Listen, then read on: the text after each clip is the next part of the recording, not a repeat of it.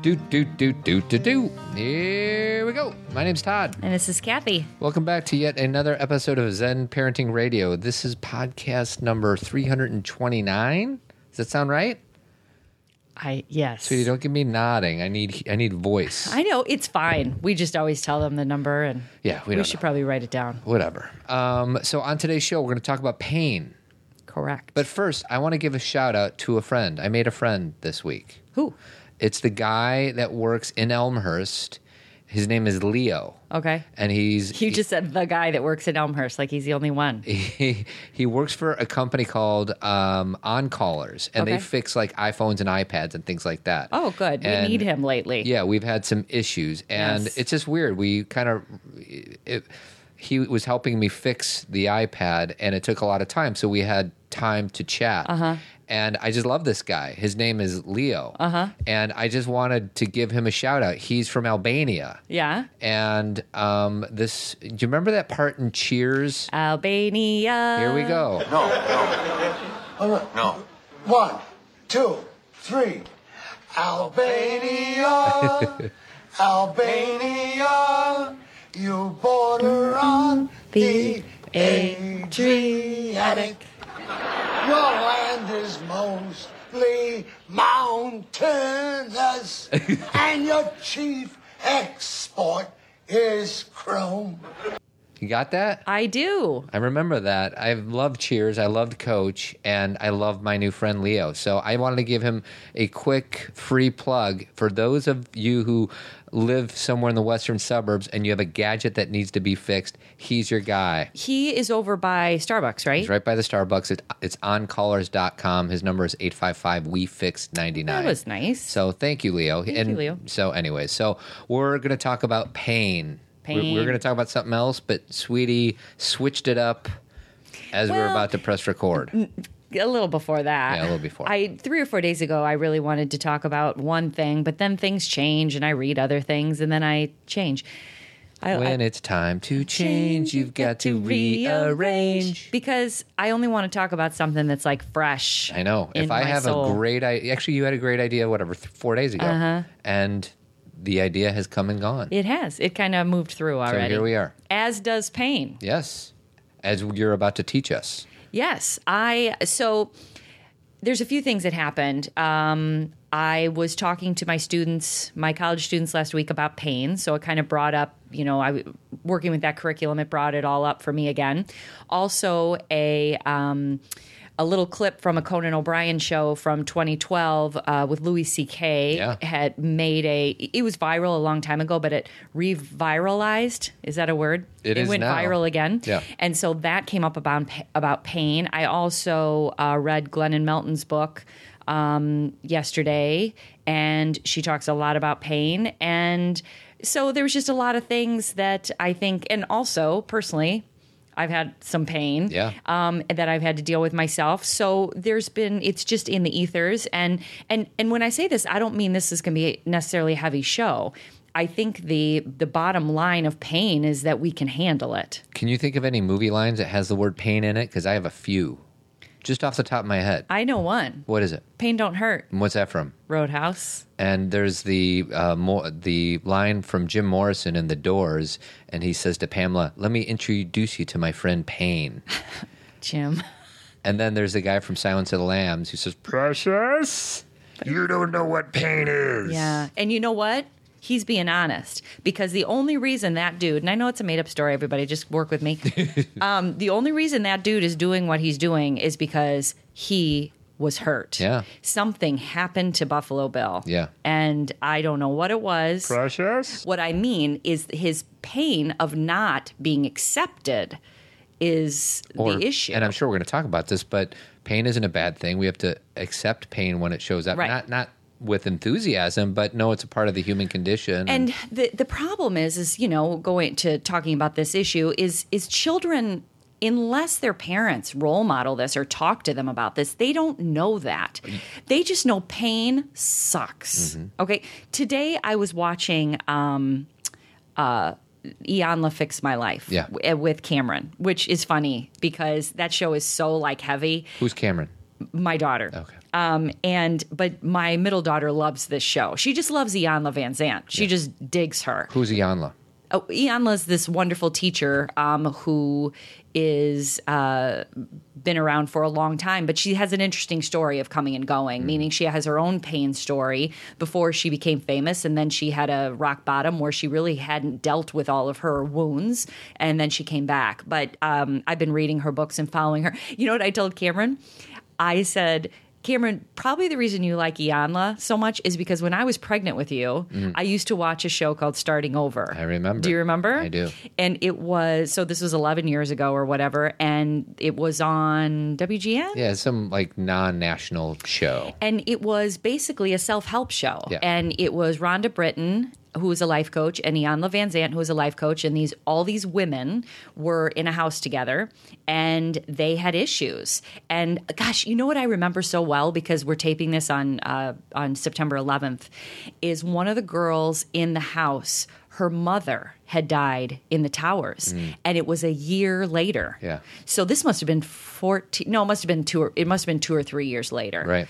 But it was enough years later that she still couldn't grapple with the grief and the pain, because I think we're 15 years out. Yeah. And so, but anyway, I just remember her being in the house. But anyway, Iyanla was one of the coaches, and they were just so good. And then I went to see Rhonda Britton in Chicago, and I remember I asked a question. Yeah. And she totally made fun of me in the good coaching way. Yeah. I said, I just feel like this and this. And she was like, oh, poor baby. I was like, oh. Like, I was in a room full of people. It was a little shaming. Yeah. But you wouldn't have handled it the same way. Maybe not, but she was driving her point home, which was take responsibility for yourself. That's right. Don't play the victim. Don't play the victim. So anyway, Iyanla has been a part of our life. But we were watching that show, and why did I bring that up? I don't know. That's a heck of a tangent, but that's all right. Well, there was a reason. I know. Let's backtrack a little bit. Beep. With beep, that, thank you beep, for not playing beep. that in my ears. How about, I know what it was. Oh, good. It's that we were watching the show Iyanla Fixed My Life on OWN, and at the end they were showing some clips, and I started to cry because it's a show about these women healing, and I started to cry, and she came over to me. My daughter did, and she goes, Mom, no, it's okay, no. Kind of like she was so uncomfortable. And I sat her down, I go, honey, this is so okay what I'm doing right now. I know you're uncomfortable, and I honor that, but understand that this is exactly what my body needs to do. Yeah. Like, I see that, and I feel what those people are feeling, and it hurts, and I cry for myself, for them. And she was like, I know. But kids naturally think that pain is uncomfortable, and they want it just to stop. And when they see their parents cry, or when they see an adult cry, they want to run. Well, you can say kids, or you can say most human beings. Right. I mean, you're somebody who welcomes it, not with joy, but when it comes, you allow it to come in. I usually try to distract myself, quite honestly, from it. And a few days ago, when I was crying and you and I were talking in our bedroom, and my oldest daughter peeked in, and I said, you can come in, honey, it's all right. And she was like, no. And then I heard her bouncing off the walls in the hallway, because she, in discomfort, gets energized. Yeah. Not energized like happy, but like it. She doesn't know what to do. There's something going on inside of her. Yeah. So she has to dissipate the energy physically. It bounces off the walls where she makes noise and like hits things. And later, when she came in, I said, let me tell you what was going on. Like, and this is why I was feeling this way. And it was completely appropriate for me to talk to her about it, because it was some stuff going on with me. And she was like, oh, okay. And I think my point is that it's not like we're constantly crying in front of our children. That's not the case. But that we can role model when a feeling is coming through. Not only do I feel it, but I can handle it. They don't have to carry it. And once it's moved through, I'm fine. That's what we're trying to show them. Right. Very good. Should we play Louis C.K.? Yeah, start with that. But before you put it on. Yeah. Oh, we haven't talked about any of our stuff coming up. Okay. Screenagers and stuff. Do you want me to do a quick rundown? Yeah, real quick. Screenagers, Monday, September 26th. literally those tickets are flying out every day. So we're going to try and get a bigger theater, but Todd doesn't know for sure if we're getting one. What do you say up to that? Or do you know? We have a big theater, but we don't have the biggest one. But we'll see. I don't know. So just get your tickets. Go to zenparentingradio.com, click events, and get your tickets. Because we do have some left right now, but every day they're like ding, ding, ding. The next thing, of course, is the Zen Parenting Let's Get Real conference, February 24th and 25th. And you guys know who's coming. Rob Bell, Rosalind Wiseman, Ali Smith, possibly others, Todd and I. Get your tickets before September 30th, because that's when the early bird goes away. Don't wait, because you're going to save so much money if you do it this way. Carpe diem. That's right. Make the plan. And then Soul Love Fest is this weekend? This Saturday. This Saturday, Soul Love Fest, Oswego, Illinois, which is outside of Chicago, a little further than Elmhurst. Actually, a lot further. Yeah. And it is this awesome, just the name, Soul Love Fest. Lots of yoga, lots of health, holistic practices, lots of Zen. And Todd and I are speaking Saturday morning at 9:45. Yep. It's going to be fun. And then regarding the conference, if there's anybody out there that is connected to any businesses, we would love to partner up and have some sponsors. We already have like 9 sponsors, but we would like to give our audience, the attendees, the ability to connect with like-minded businesses like ourselves. So if you're connected to any business, shoot me an email at comments@zenparentingradio.com, and I will get you some information regarding partnering with us. So all those events, if you're interested in any of them, go to zenparentingradio.com, click on events, and you'll see all 3 of them there. And before I play Louis C.K., our first partner is Dr. John Kelly from our dentist from the northwest side of Chicago. He's comprehensive dentistry. You can learn more about John, our good friend, at chicagodentistonline.com. So do you want to set up Louis C.K. or no? I do. I want to say this. This, I think we played on a show in 2012. Yeah. So this might be a repeat of something we played before. Nobody's going to remember. Well, not only may you may not remember, but I've watched it 5 times since Friday, and I think it's so powerful. And as Todd and I often say on this show, about Louis C.K. is he's a genius when it comes to human behavior, and that is why he's such a good comedian. And he's also got a great heart. Yeah. For everything he says that is shocking and like, oh my gosh, he gets it. So play this. Person, right? Yes. No one can. You gotta check, because underneath everything in your life, there's that thing, that empty, forever empty. You know what I'm talking about? Yes. Yes. Yes, Yes, I know what you're talking about. That knowledge that it's all for nothing and you're alone. It's down there. And sometimes when things clear away, you're not watching it, you're in your car, and you start going, oh, no, here it comes, that I'm alone, like it starts to visit on you. So he goes on to explain that always alone, that empty feeling, which many of us would call that lonely feeling, or that what's it for feeling, or, oh my gosh, I really feel very small in this big world. That's the pain. And how do most of us address that when that happens? Well, this clip, he actually is talking about cell phones. Mm-hmm. And he's talking about that what we do as soon as we feel that feeling is we start texting somebody. And why? Or checking Facebook or whatever. Social networking. We just try our best to escape. Yeah. And he goes on to say, because we're not going to play the whole clip, we're going to play the last part, but not this part. He goes on to say that people are willing to basically drive and text and possibly like get in an accident and hurt other people or hurt themselves before they're willing to sit in that discomfort. Yeah. And so this next clip, he explains what he did instead. Because he wrote first. That's right. So anyway, I started to get that sad feeling, and I was reaching for the phone, and then I said, you know what, don't. Just be sad.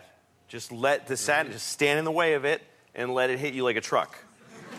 And I let it come and bruise, and I just started to feel, oh my God. And I pulled over and I just cried like a bitch. I cried so much. And it was beautiful. It was like this beautiful, it's just this, sadness is poetic. You're lucky to live sad moments. Real quick, it's funny, like the audience doesn't know what how to do. react. Like they're uncomfortable. They're kind of laughing. They're like, is this a joke? Yeah. Is he being real? And I think he's being more real than he's ever been. And then I had happy feelings because when you let yourself feel sad, yes, your body has like antibodies. It has happiness that comes rushing in to meet the sadness. So I was grateful to feel sad, and then I met it with true, profound happiness.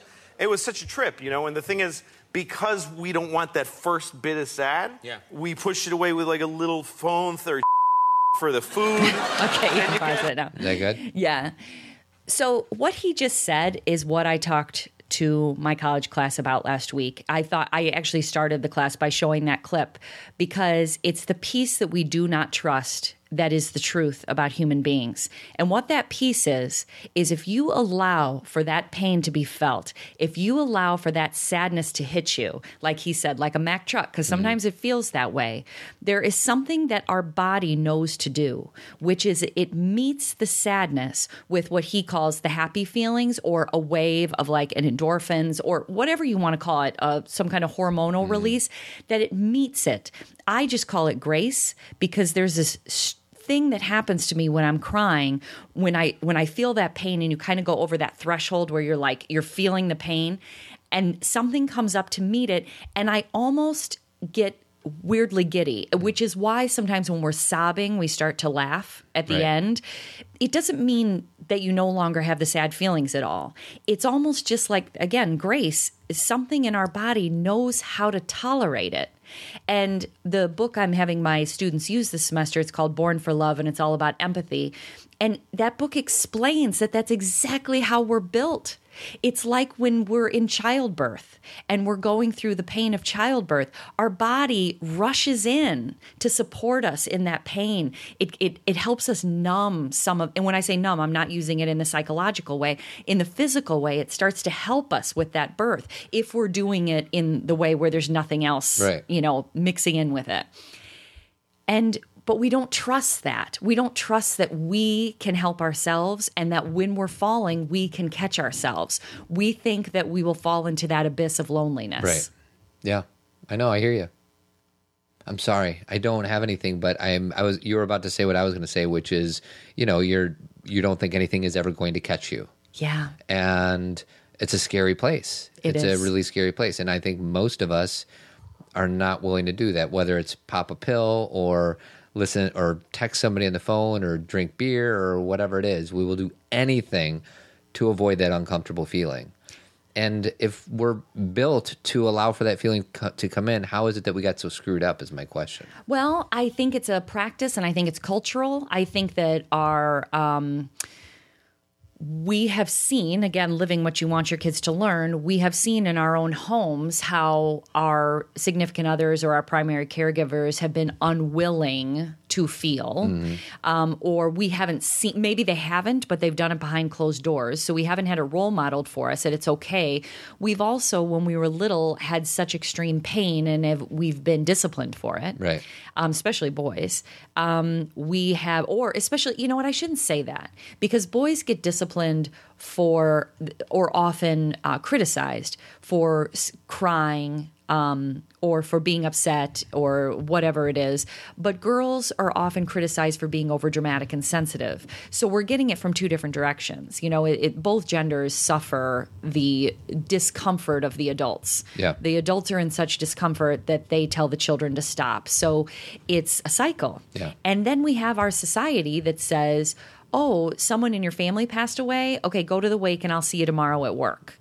Our society doesn't believe in a grieving process. Our society thinks we should get over things and move on, as if we're in a race somewhere, as if there's somewhere we got to get. Right. Don't miss a day of work and be sad because you might miss it then. Right. Miss what? Mm-hmm. Versus actually feeling a loss and experiencing that in a deep way. Well, and you had 2 miscarriages, so that we know people who have had miscarriages, and not to judge, but plenty of them acted as if nothing had happened. Like the next day they were fine. And they didn't, I think that there's probably a lot of people out there that didn't allow for that sadness actually to reside. I think if it's a miscarriage or a loss or a death in the family or a loss of a job or a separation or a divorce or a possible diagnosis, I think people just keep moving. And they, instead of really sitting down and feeling that Mack truck hit them, where they could actually have that grace come in that gives them a clear head. Yeah. Because the problem with the pain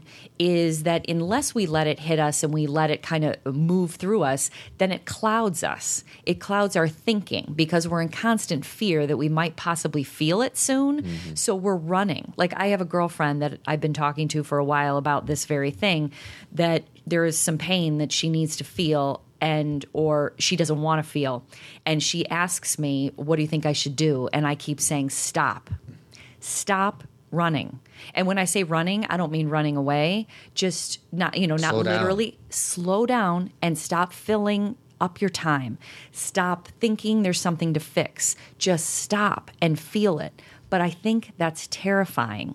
That's terrifying. Why? Because then we have to look at every aspect of it and possibly take responsibility for some of it, or actually feel the what's the word I'm looking for? How someone maybe deceived us, or how someone that we trusted actually shouldn't have been trusted. See a situation with a clear set of eyes. Correct. So not only do we have to see our own responsibility, but we may have to look at somebody differently. Yeah. We may have to feel the truth of something, but what's the biggest quote? The truth is what sets you free. That's right.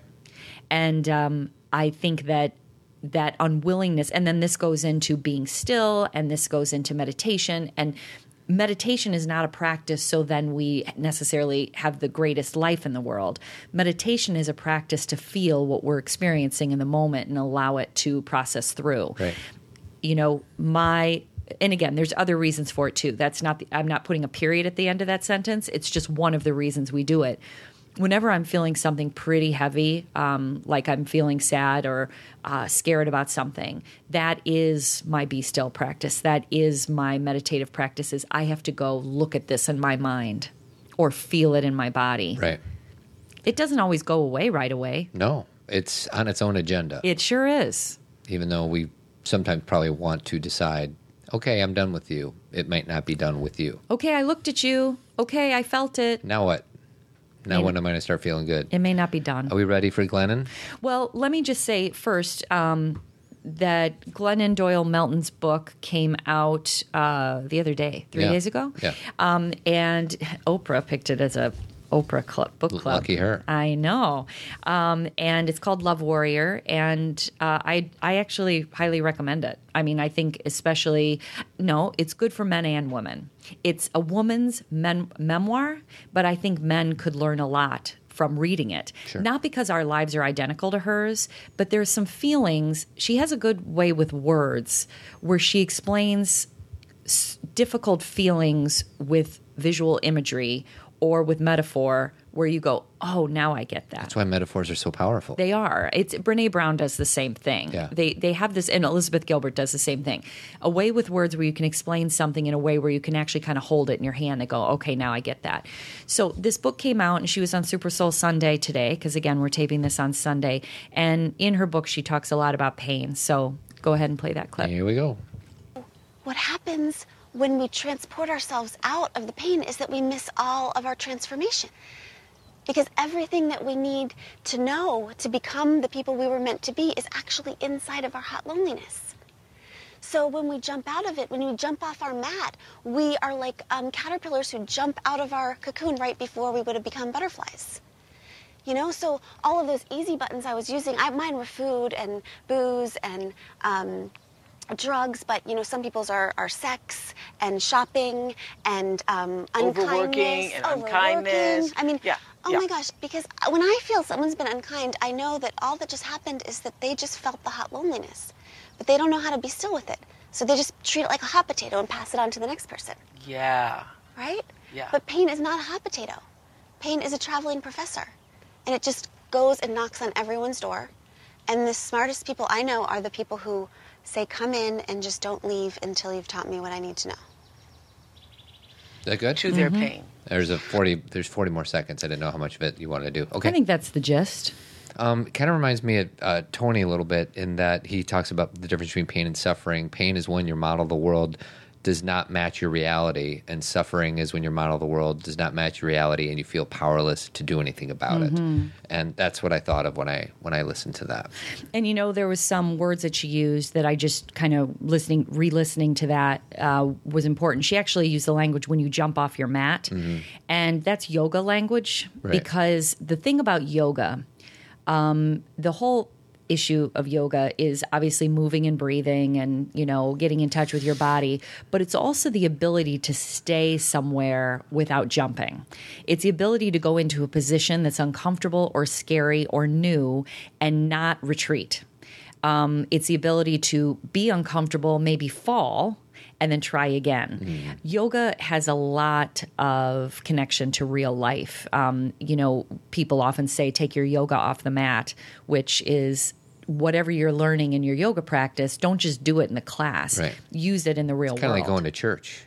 Absolutely. You can be mindful and love everybody in church, but if you're, cursing somebody out because they cut you off as you're exiting the church, I'm not sure how much you learned at church. You haven't taken the lessons and really integrated them into your life. And the other thing that she talks about that's important, and this is really the core of the problem with pain. And when I say the pain is actually okay, but the problem of not feeling pain is then we do use numbing behaviors. And the next clip that we're going to play, don't play it yet, but okay. Brene Brown's clip is she talks a lot about what we do to numb also. But this is where majority, if not all, of addiction stems from, is when we are unwilling to feel our pain or when that hot loneliness, and it's interesting, both Louis C.K. and Glennon call it hot loneliness, when that comes up, that feeling of pain or oh no, we reach for something. Right. And all of us have different things that we reach for. I would say that now, what do I reach for? I still reach for food occasionally.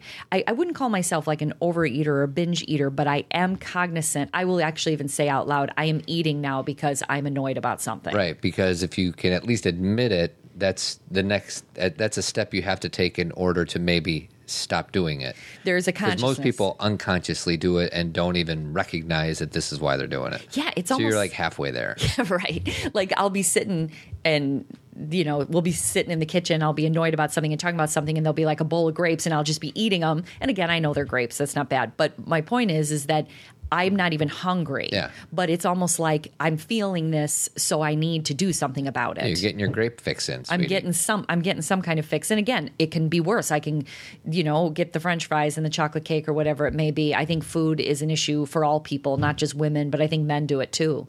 Obviously, there's alcohol, there's drugs, there's shopping, there's sex, there's TV, yeah. Netflixing. Yeah. Like I saw this really, there's so many funny little memes on social networking about, I have all these things to do. I have to get this done, get this done, get this done. But first I'm going to watch this whole season of Arrow or whatever. Yeah. I don't know how people do that. They escape. Yeah, I know. And we escape, but I can't do more than one.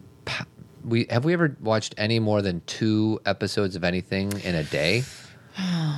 Maybe 3. We tops. Might have had a few times. I don't understand how people can just lock in for a weekend. It's just like too much. Like I want to process some of the stuff I'm looking at. Yeah. Well, because if there is a comfort in that place, like if they're like, this is easier, because here's the key, Todd. That can be easier to lock in and shut everything out than to actually feel what you have to do. Mm-hmm. They're finding more peace in that. Even before Netflix came around, I remember this was a long time ago, before we were even married. I was friends with this girl that I used to work with, and she went through this big breakup. And every weekend, we'd work together until Friday, and sometimes my girlfriends and I would go out and get a drink afterwards, and she'd say, no, I'm just going to go home. On the weekends, what I do is I go into my bedroom, I watch TV from the moment I get home until like Sunday night, and then I get up and go to work.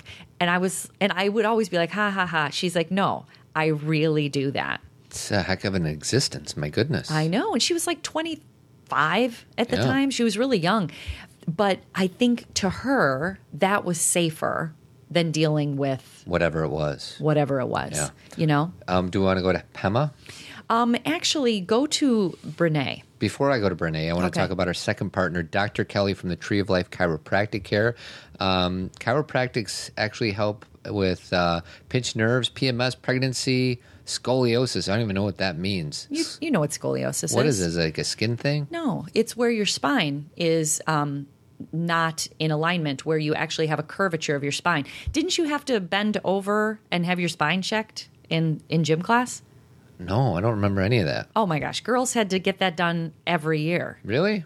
And then some girls would have to wear the brace. So scoliosis, like the humpback of Notre Dame, that guy? Oh, it's not always a humpback, honey. It's like a curvature, like an S curvature of the spine. And sometimes it's very subtle. Mm-hmm. There's many people you know right now who have a form of scoliosis. Yeah. But there's also people you've probably seen who wear the brace on their body to keep their spine straight. Got it. Like Gump. No, but he had braces on his legs. I hate to use this example because it's a comedy. But in 16 Candles, remember Joan Cusack? Oh, yeah. Now, that's an old school scoliosis brace. Like, obviously, they aren't as constrictive all the time.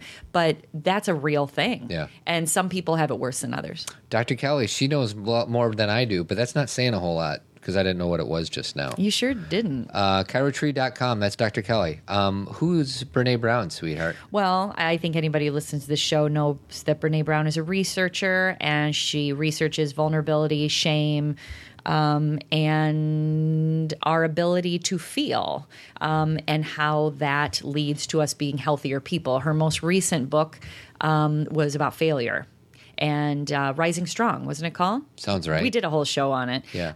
But in this clip, she's talking about this very thing we're discussing. And real quick, if you ever are interested in any, like we're going to do a Pema Chodron thing, and we have a search box on our website, so you can just type in Brene Brown and you'll be able to get, because we've talked about Brene probably in 10 different podcasts. So if there's a topic or a person that floats your boat, put them in the search box and you can find podcasts specific to that topic. So here's Brene.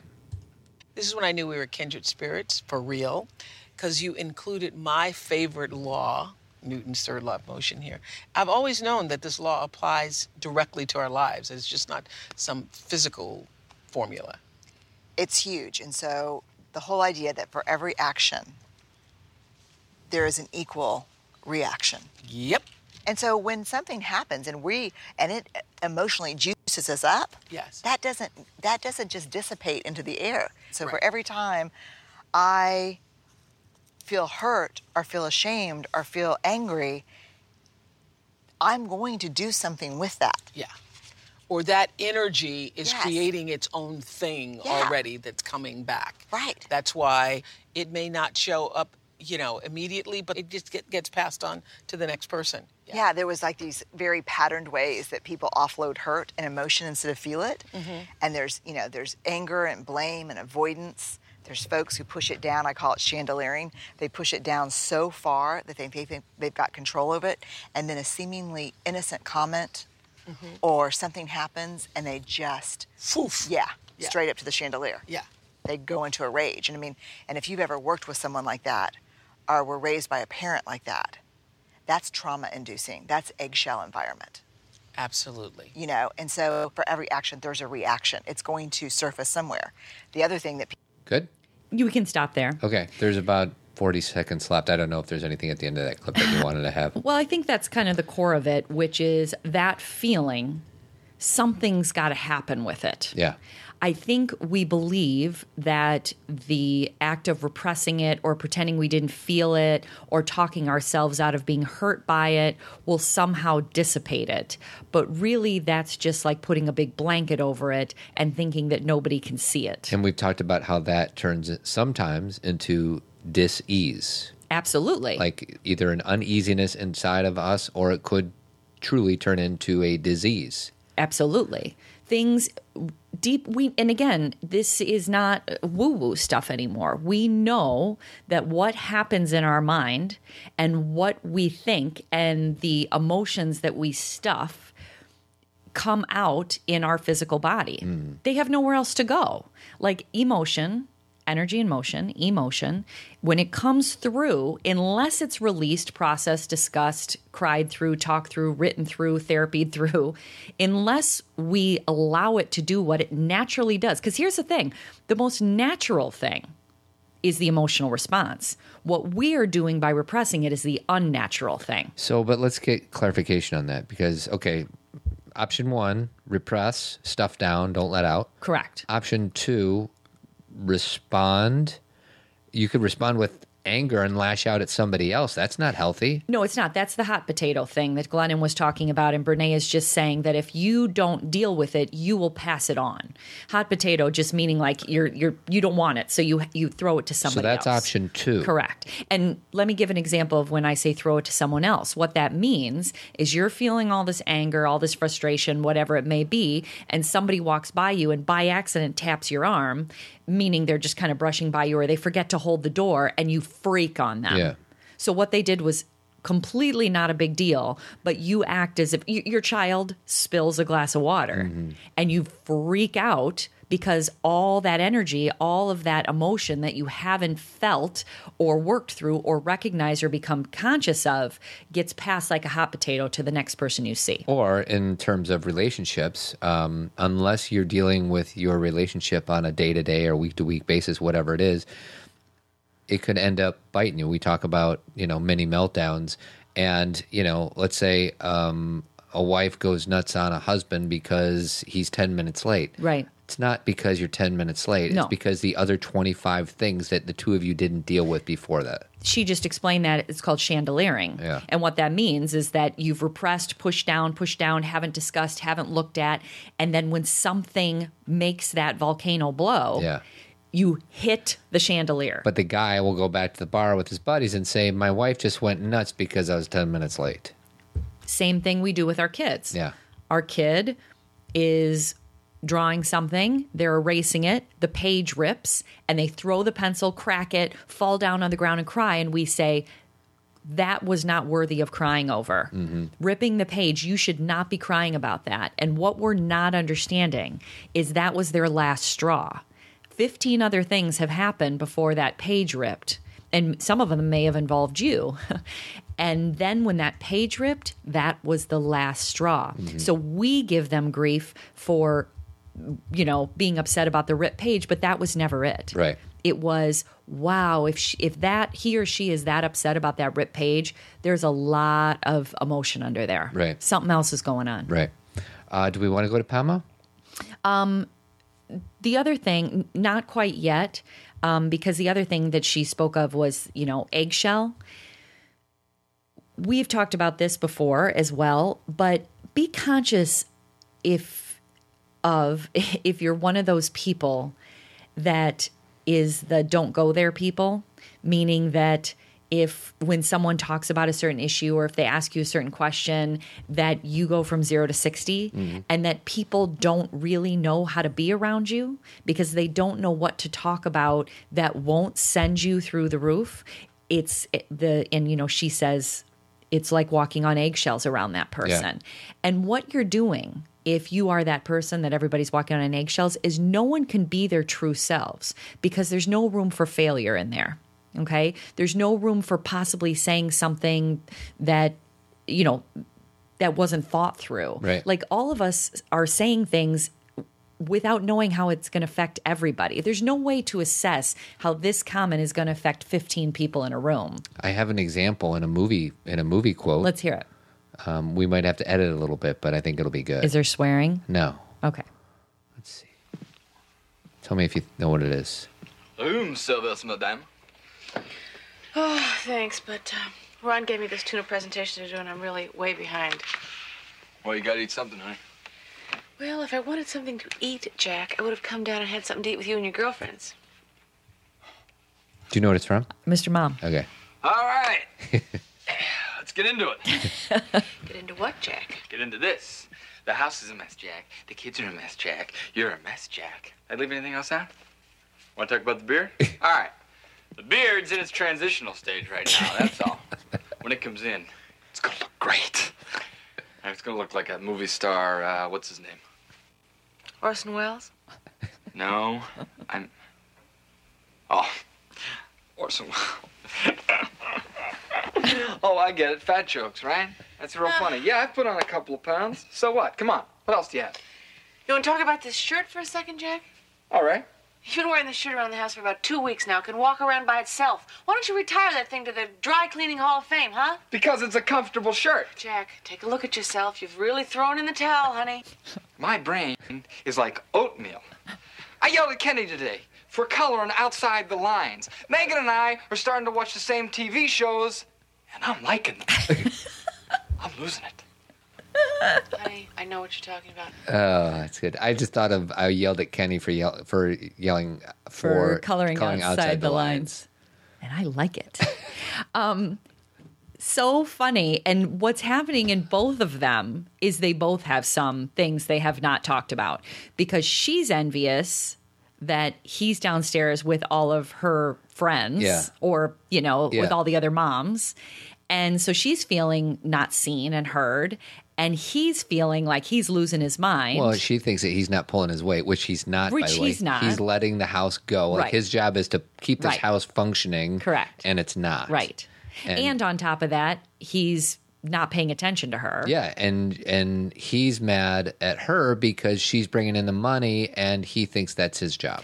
And he's mad at her because he's feeling that with the hard work he's doing, she is like pointing out and criticizing him rather than noticing what he is doing, even though, I'm not saying either one of them is right or wrong. That scene is meant we can all relate to that. We can, on both sides. Neither one is right, and they're both right, and they're both wrong. They're both right, and they're both wrong. Because rarely is anything ever one-sided. Right.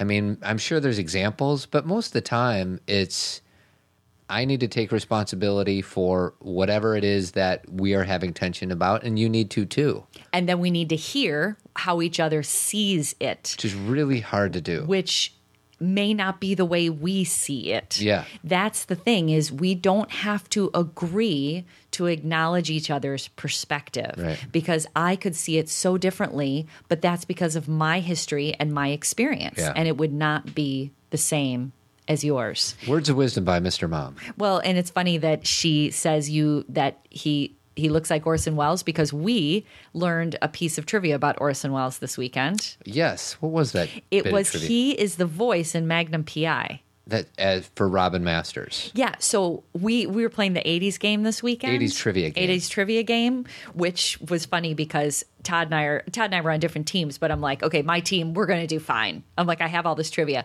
But there is one thing, so you can do music, movie, TV. And I'm like, I felt super confident. But one of them was events. Right.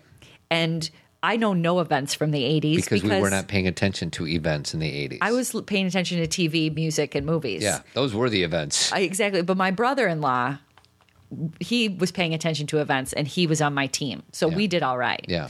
But one of the questions was, on Magnum P.I., who was the voice of Robin Masters? And we didn't know, so we said John Forsythe because he was Charlie from Charlie's Angels. So we just threw that out there. But it was Orson Welles. How about that? And we're like, why would Orson Welles do that? Well, there's a lot of people that thought Higgins was Robin Masters.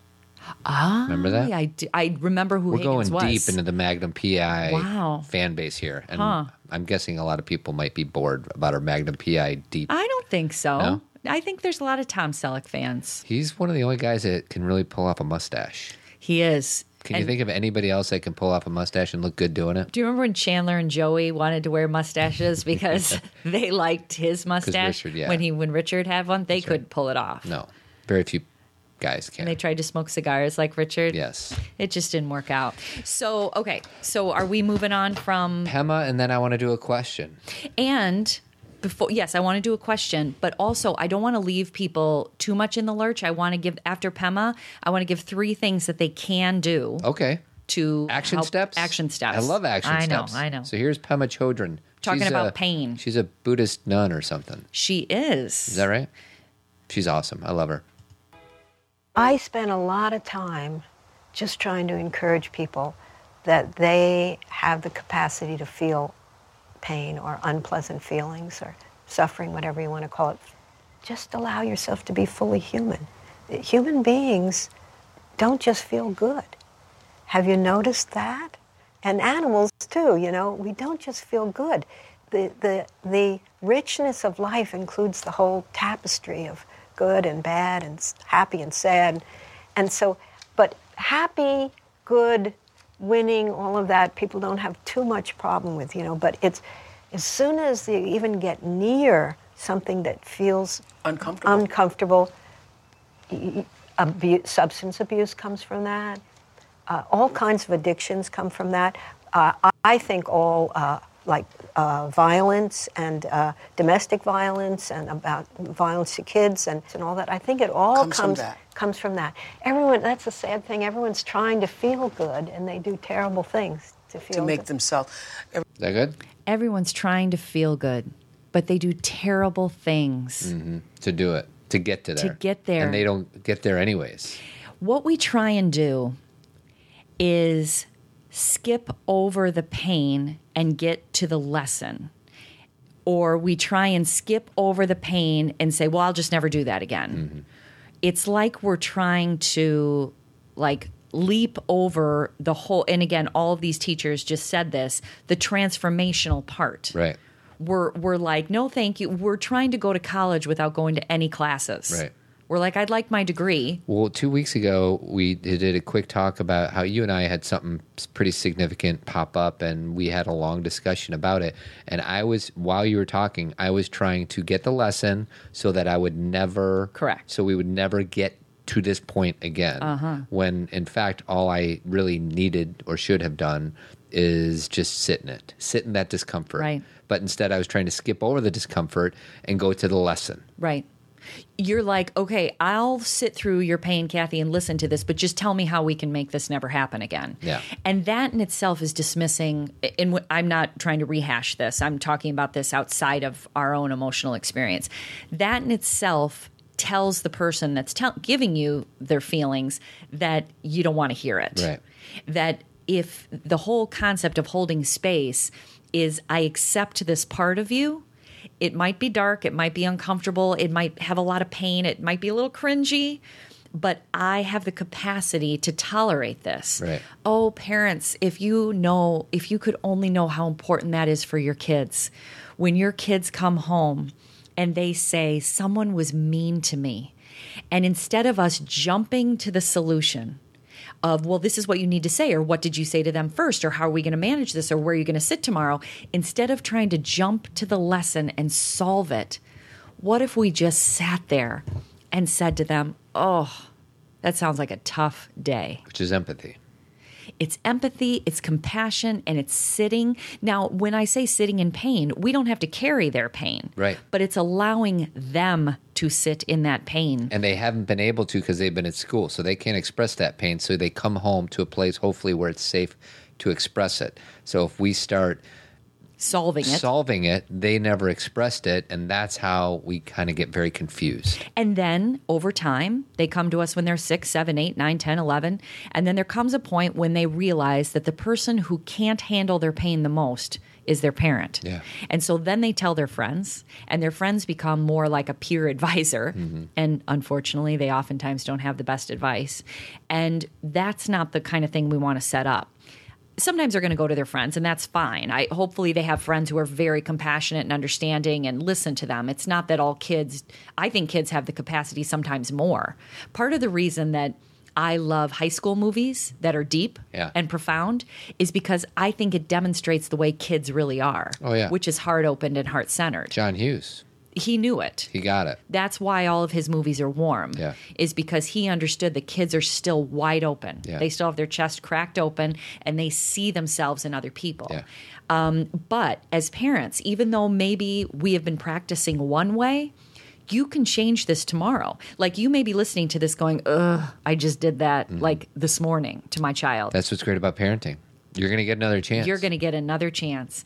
And you just do it differently and sit down and go, oh, that sounds like it hurts. And it doesn't mean that if you do it differently tomorrow means that your kids are going to respond the way you want them to. Sometimes it takes weeks, months, years to kind of get back to where. But the bottom line is, what path are you going to be on? Are you going to keep on repeating the same pattern even though you now know better, or are you going to switch that behavior and trust that it is the right thing to do?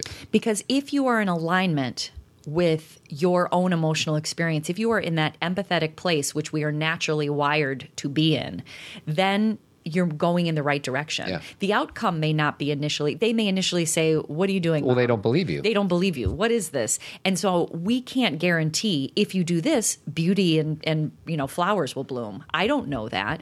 But what I know is if you are in your alignment and your integrity and your truth, then things grow from that. Yeah. That's a Planting a seed. new place to start from. Right. And instead of the thing that's interesting to me when I talk to people about emotional experiences with their partner or with their kids, they're always trying to manipulate a situation. Like, well, I'm going to say this instead. I'm going to show up looking this way. I'm going to come around this way.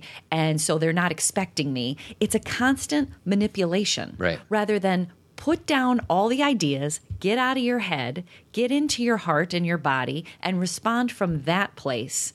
And it's very, why, Todd? Because it's very vulnerable. Mm-hmm. Because when you are being your true self and you are being authentic and real, if you are then rejected, then you feel that shame. Huge. Yeah. Yeah. It goes from, it's shame-filled. If you have the mask on and you're manipulating and then you're rejected, you're like, well, I gave it a try. Right. It was never you to begin with, so you feel like I'm a little protected. It's answering the question, do we think we're enough? And if Yes. we're showing our true self and then we get rejected, the answer in that moment is no, we don't think they are because somebody just rejected us. Exactly. So give me the 3 tips. Okay, 3 tips, and again, they're all each an individual show, but if I'm just going to give them to you so just you can keep them in your mind and kind of go through them. The things that we can do to deal with our pain. Ready? Let me do a drum roll. Where is the drum roll? There it is.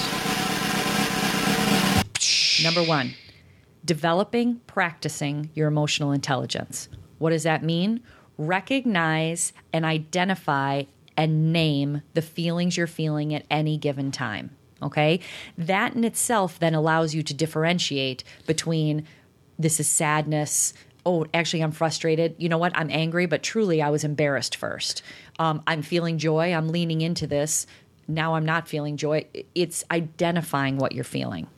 Developing and practicing your own emotional intelligence. So that means, as a man, it's funny. We had Brian and Eric on last week, and Brian talked about, how women have a lot of different words for emotions, but in the Mankind Project, we use 5. Mad, glad, shame, all these.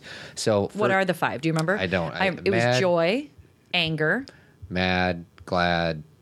Is shame. it really mad and glad? Yeah, I think so. Really? I don't know. Okay. I don't remember. I should know, but I don't. Okay. But in order to process it, you need to be able to name it. Right. Identify with it. So anyways. And oftentimes with children, they feel it in their bodies, and I think adults do too, but sometimes we're not as tapped into it. Where do you feel anger? Where do you feel sadness? Yeah. Where do you feel it? So not only name it with your mind and with words, but how do you know you're feeling it? Right. What happens to you? Yeah. Do you break out in a sweat? Mm-hmm. Like right before I'm about to cry, I kind of, my skin gets clammy. And where do you feel it in your body? Yes. Do you feel it in your head? Do you get a headache? Do you get a stomach ache? Does your heart start racing? Yes. Like that's being present Right. with what's going on inside your body. Well, Todd and I have both recognized at different times over the last 10 years that when we are having a either a discussion with each other, having our own personal experience of the mind almost arguing with the heart, Mm-hmm. that we get a headache because the head gets confused. Mm-hmm. Like when we've had an extreme aha or something that's mystical.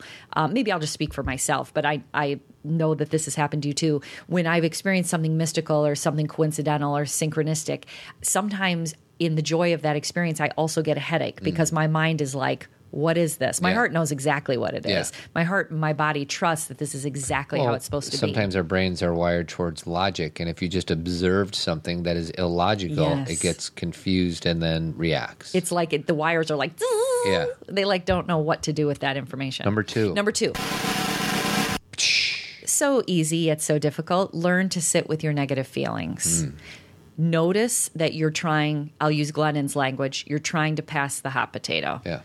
Notice when you want to get on social media and troll someone and say, you suck, I hate your book, you should shut up, my political candidate's better, you guys all blow. You are passing a hot potato. Yeah. Because sometimes the things people write, especially about like politics and stuff, are you really that angry about that thing? Yeah. Or is there just a lot of anger in you and you're channeling it through that thing? Right. You You're know? expressing it negatively, kind of like what we've been talking about the whole show, really. So how do you sit with your negative feelings? And we've already discussed this previous, on other shows and also in the last however many minutes. But if you can sit with it and breathe, if you can breathe and recognize where that feeling is, you may still need to cry, yell, go run around the block, talk to your friend, journal it. I'm not saying sit with it and then push it down. I'm saying don't pass it. Right. Okay? All right. Number 3.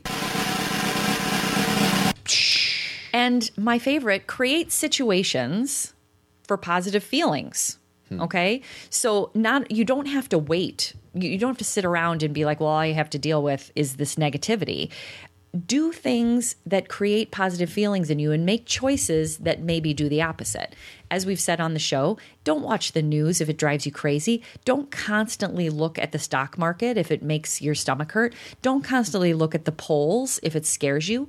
Don't do things that are creating negative feelings in you. If watching a scary show or Game of Thrones gives you a headache, maybe it's not the best show for you. And I know it's good. Todd and I just started watching Stranger Things.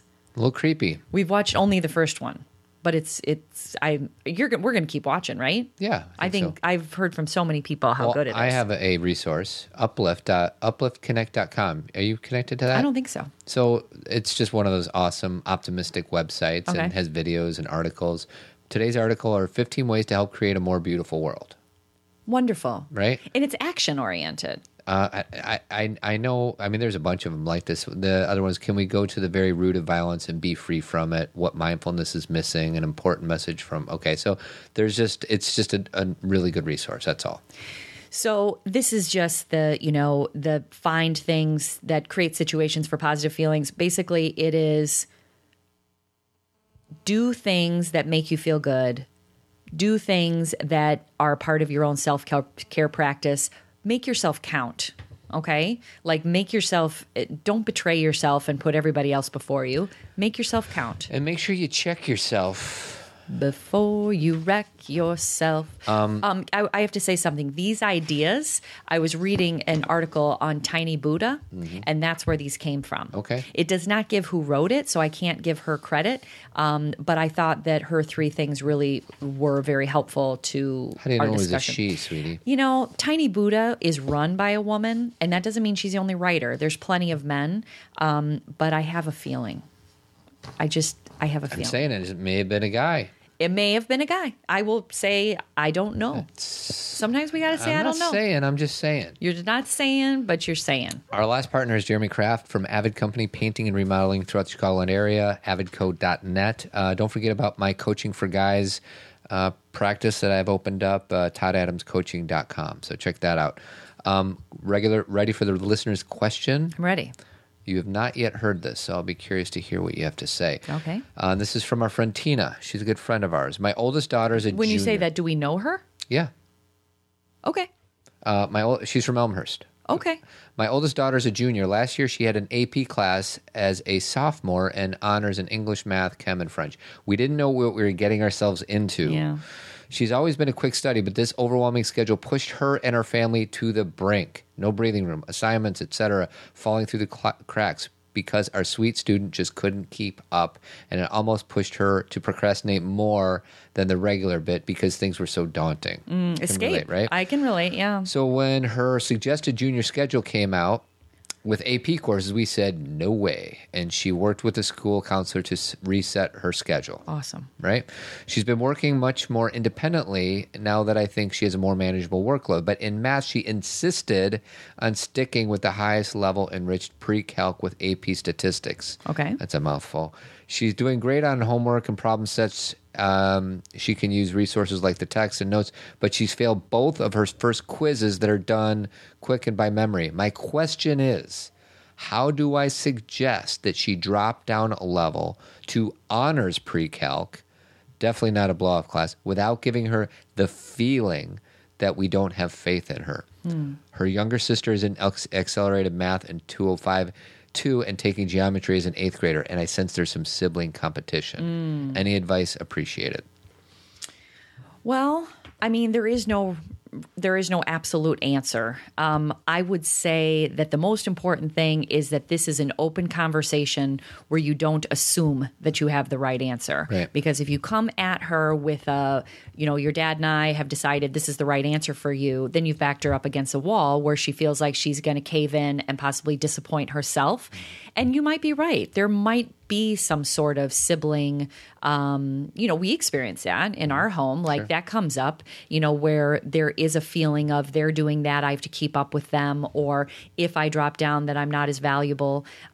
So those conversations are important to be had, but I would keep the answer. I'm doing something with my hands that you guys can't see. Create some space around what the right answer is, because first of all, I want to back up and say I'm just in awe that she was able to decide this year to not do that to herself again. Right. That in itself is growth. Yeah. Like and you may say, well, we told her she couldn't, but there was obviously an agreement where she was like, this is what's best for me. And I don't know how much fighting there was or arguing, or maybe there was none. But you guys were all in alignment about the decision. With this one, what she needs to know is that you are okay with her dropping down. Yeah. We need different language. It's not dropping down. Yeah. Going to the class that's right for her. Yeah. That's the first thing. Yeah. Because the imagery, when I say dropping down, is failure. Yep. And what instead, I was talking to one of my daughters about this a couple weeks ago when MAP tests were going on. Our children can always be encouraged to learn new things and to grow and have growth experiences and push themselves, and all those things can happen, but they often have kind of a natural place that they fall. Mm-hmm. We know this because their kids are at all different levels, right? And it's not because some are lazy and some are smart. It's because all kids are different and they learn differently and they have different skill sets. And so the language we need to use for them is what's the right fit for you, rather than you're dropping up or dropping down or going up or dropping down. I think that's an important point. I think you're right. The language is going to be critical because the word drop just in itself presents certain negative connotation. And I would, instead of beating around the bush with what could be going on, I'm very big into asking the direct question. Do you feel like if you go into the class that's right for you, that you think other kids will be thinking about it, or you won't feel as smart? Do you think the teachers will look at you differently if you go into the class that's right for you? Do you feel like your sister just go at the question? And I would say give her language to be prepared. So when maybe somebody says, well, why did you move from this class to that class? Say, I want to put myself in a position to succeed in all of my classes. That's right. That one is just putting me over the brink. And, forget whether it's AP or honors or normal. I don't even know what all the categories are. It doesn't mean a whole lot to me. And put themselves in a position to be challenged. But there's a balance of being challenged. If you're completely overwhelmed, it's not a good fit. To put myself in a position that I can be successful with my school day and also be emotionally healthy. Yeah. We tend to focus so much on IQ with our children that we forget to focus on their emotional wellness. And so we're like, well, this is how you'll get A's, is if you do this. And we also need to say, this is how you will be able to sleep at night. Yeah. This is how you'll be able to enjoy your weekends. Well, I would love to ask her, when was the last time she went and played with her friends after school for no reason? Well, she's in high school, so I don't think play with her friends is the right language. Hang out with her friends at the Starbucks. Right. Or whatever. Maybe she has hung out with them, but what's the last time she's hung out with them without feeling stressed about the fact that she's hanging out with them? Yeah. Because sometimes our kids maintain their social schedule, but while they're being social, they're absolutely anxiety-ridden about what they have to do when they get home. So I sometimes think we shouldn't just look at their actions. We should go more deep inside to what they might be feeling when they're doing what they're doing. So just to narrow this down, because Todd and I just talked about a bunch of things. Number one, change the language with how you talk about the class. Right. And also talk to her about how she feels and not just about what her grades are going to be. The thing I tell my college students always is, about their grades and about their A's and about their rank in class is that nobody cares after they get out of school. No one will ask them their rank. Nobody will.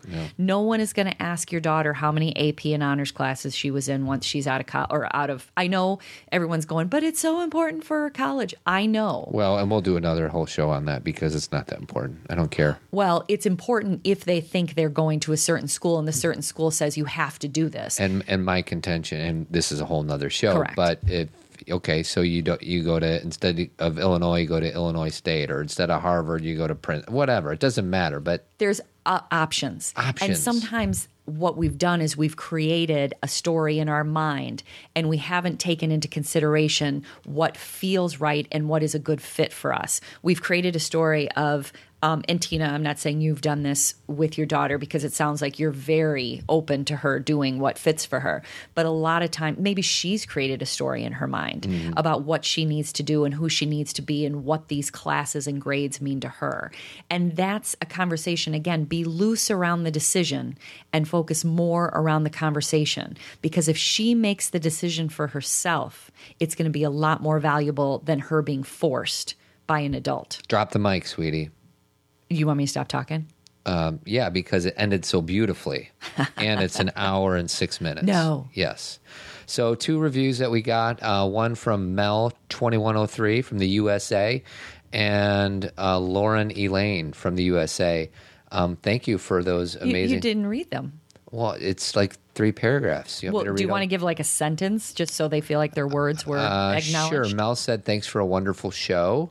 And Lauren says, always real, not just great. It's life-altering. Yeah, it's fun. Todd and I, obviously he gets a email when there's new reviews, so we get to read them right away. But people write really nice things on the reviews. Oh my gosh, forget about it. So if you guys are ever bored, go read our reviews because they're fun. And maybe even write one because they help. They do. They help people find us. We're going to have a show, I think, on Friday. We're going to interview a woman named Devorah Heitner. She founded Raising Digital Natives, and it's going to be all about screen stuff, right? So similar to our, she wrote a book about screens, technology. And her book, Screenwise, Helping Kids Thrive and Survive in the Digital Age. So it's very similar to what Screenagers, the documentary, is talking about. That's right. It's all perfect. So that's all I got. And if perfect means... not perfect. That's right. Ladies and gentlemen, I hope you like this. This is a longer show, hour and 7 minutes. Oh, it's okay. Hopefully you hung tough because we have a lot of shows. We had 2 shows last week. We have 2 shows this week. So keep trucking. Have a good week, everybody. Adios. Hi, everyone. Thanks for listening. We appreciate it, and we hope you'll join us next time. If you're a fan of Zen Parenting Radio, consider leaving us a review on iTunes. This helps people find us. You can also just tell a friend about our show. That's our favorite kind of marketing. Todd and I do speaking engagements about Zen parenting and self-awareness, so if you have an interested group or organization, contact us at comments@zenparentingradio.com. And get your early bird tickets for our big Let's Get Real Zen Parenting Conference February 24th and 25th at the Westin in Lombard. Todd and I will be speaking Friday night, and we have Rob Bell, Rosalind Wiseman, and Ali Smith as our keynotes on Saturday. If you want to know more about self-awareness or conscious parenting, pick up one of Cathy's award-winning books at zenparentingradio.com or Amazon. If you're a guy, I have 2 resources for you. I coach guys. It's called Coaching for Guys. On the phone, Skype, or in person, we set goals together and come up with a plan to meet those goals. The website is toddadamscoaching.com. And we also have a monthly men's group. So if you're looking for a group of men to have authentic conversations with, check out thetribemensgroup.com. If you ever shop on Amazon, you can help us out by first going through the Amazon link on our homepage. It doesn't cost anything to you, but we get a small commission from Amazon.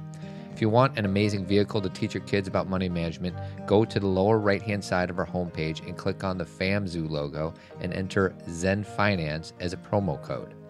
I want to give a special thanks to our 3 partners, Tree of Life Chiropractic Care, John J. Kelly Dentistry, and Avid Painting and Remodeling. Thanks for your love and support. Keep on trucking.